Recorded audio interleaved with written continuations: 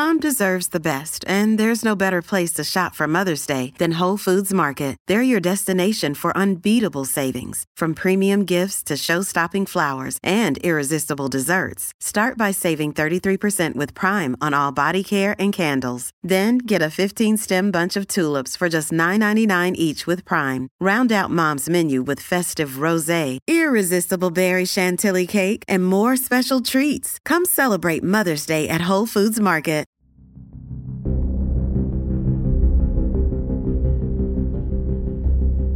Stephen Callahan was born in 1952 and grew up in Needham, Massachusetts.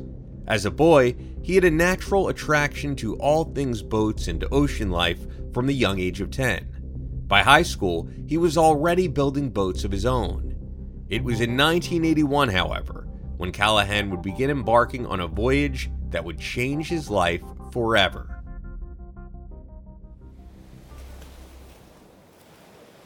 Callahan would take off from the seaside city of Newport, Rhode Island, on the Napoleon Solo. The Napoleon Solo being a sloop, or sailboat with a single mast, designed and built by Callahan, measuring 6.5 meters or 21 feet. The trip commenced with a goal of reaching Bermuda. There he would link up with friend Chris Latcham and trek much further, all the way out to the UK. In the UK, he would decide to take part in a sailing race from the English town of Penzance to the island of Antigua. Hey, it's Ryan Reynolds, and I'm here with Keith, co-star of my upcoming film, If, only in theaters May 17th. Do you want to tell people the big news? All right, I'll do it. Sign up now and you'll get unlimited for $15 a month and 6 months of Paramount Plus Essential Plan on us. MintMobile.com/switch. Upfront payment of $45 equivalent to $15 per month. Unlimited over 40 gigabytes per month. Face lower speeds. Videos at 480p. Active Mint customers by 531.24 get 6 months of Paramount Plus Essential Plan. Auto renews after 6 months. Offer ends May 31st, 2024. Separate Paramount Plus registration required. Terms and conditions apply if rated PG. After saying goodbye to Latcham, he headed out solo with visions of white sand beaches. Smooth sailing it was not, however. Brutal weather struck the plans of such a race for the sailors, and Callahan would pause in La Coruña, Spain. The unexpected harsh conditions would mark the first of damages made to the Napoleon Solo. The naval architect would utilize his skills in making some repairs and make his way to the Canary Islands.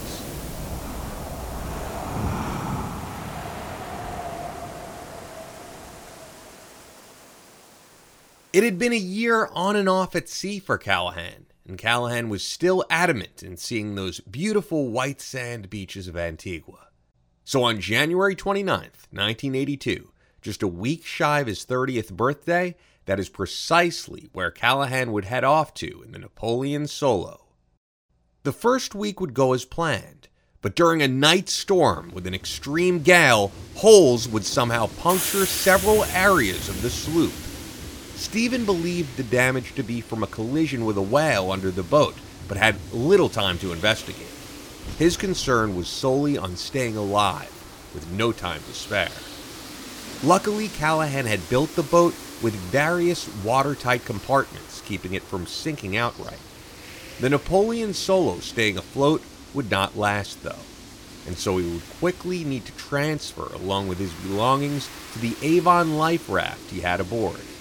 As the boat sank, he would need to dive into the water and retrieve his items, including a sleeping bag, navigation charts, some food he had, flares, a torch, 3 solar stills used for drinking water, a short spear gun, and the book Sea Survival by Dougal Robertson.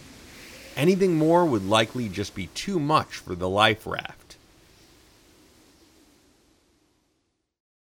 That spear gun would be instrumental in keeping Stephen alive as the days stacked up, but it wasn't fully intact from the collision.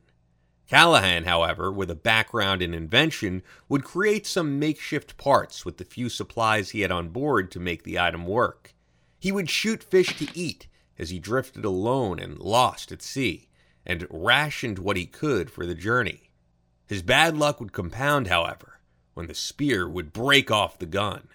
Callahan would now need to use a knife he secured at the tip of the gun in place of the spear. And although it wasn't as effective, it would do the job in keeping him from starving to death.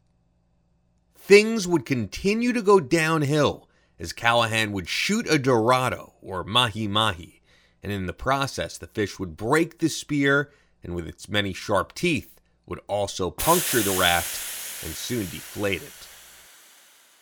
Now gone for weeks with no end in sight, and lying on a deflated piece of rubber with even less essential belongings, Stephen was losing all of his body fat.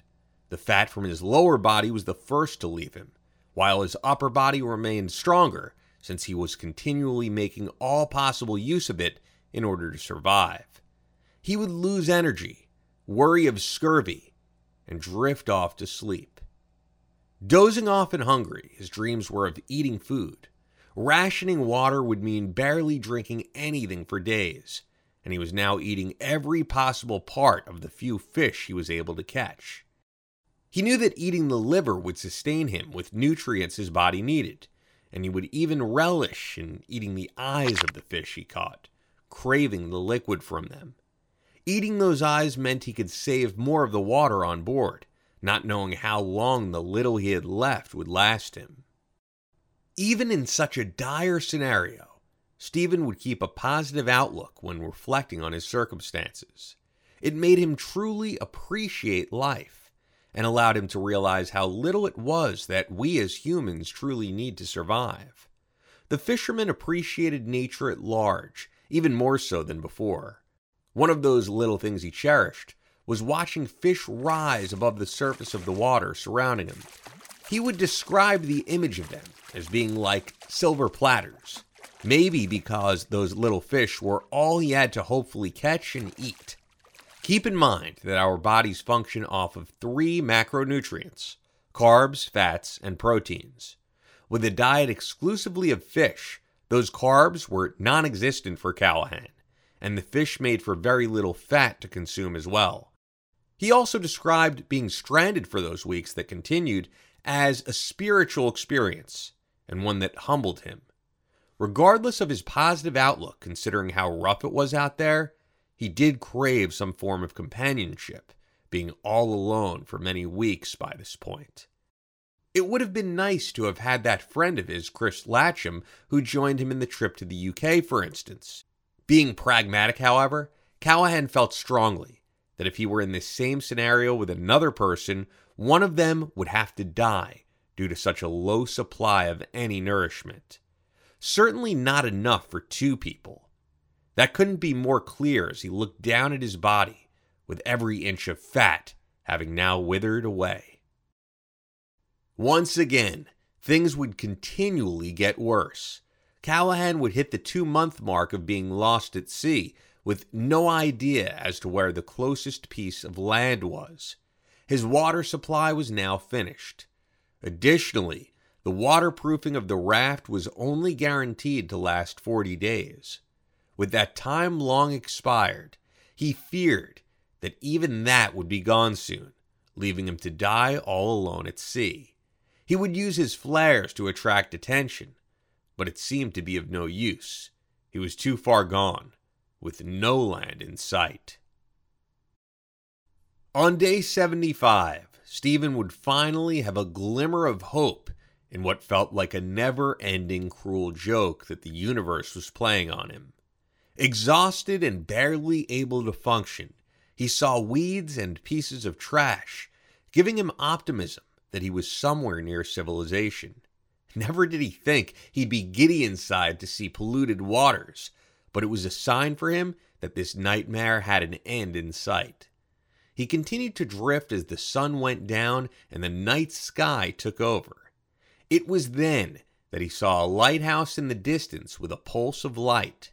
He steered the deflated raft that night with the little energy he still had in him.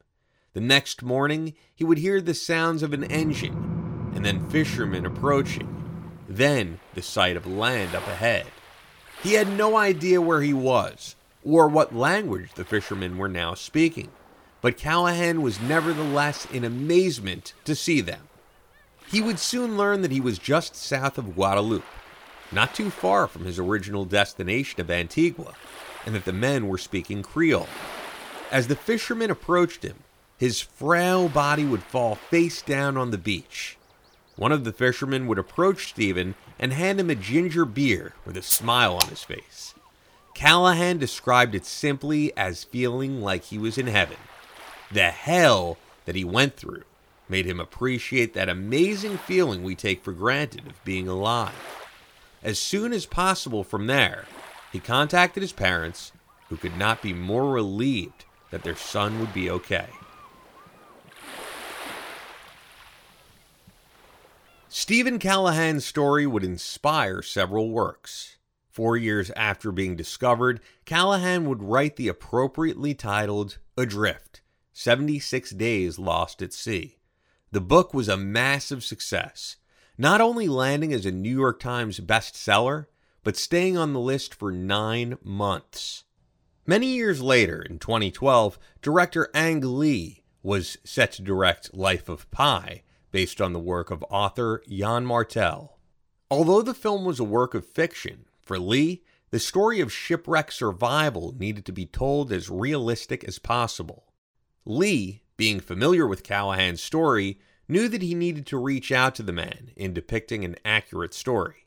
Callahan was honored to come on board as a consultant to the film. Life of Pi would become a massive success, not only in America, but breaking box office records overseas in various regions. More recently, the show Fight to Survive would air an episode on the Wonder Channel detailing Callahan's amazing story using interview footage with the survivor. The show was hosted by another inspiring figure, Craig DiMartino, who survived a 100-foot fall while climbing in Colorado in 2002. DiMartino would eventually have to amputate his right leg, but has gone on to great success of his own. Multiple other specials have been aired on Callahan's story, inspiring all walks of life, and symbolizing the punishment the human body could endure. Amazingly, Stephen came out of that mess unscathed, with no major injuries to speak of. Mostly just mental scars of a time that taught him the hard way how to survive any situation. Callahan is now 70 years old, and it is safe to say that even 40 years later, his experience at sea and in the wild for 76 days is one that he, the many readers of his memoir, and countless others who now know his story will never forget. Thank you for tuning in to another exciting installment of In the Wild. To hear more captivating stories of real-life survival, hit the subscribe button wherever you're listening and leave us a review on Apple Podcasts. Stay prepared, because you never know when you may find yourself in the wild.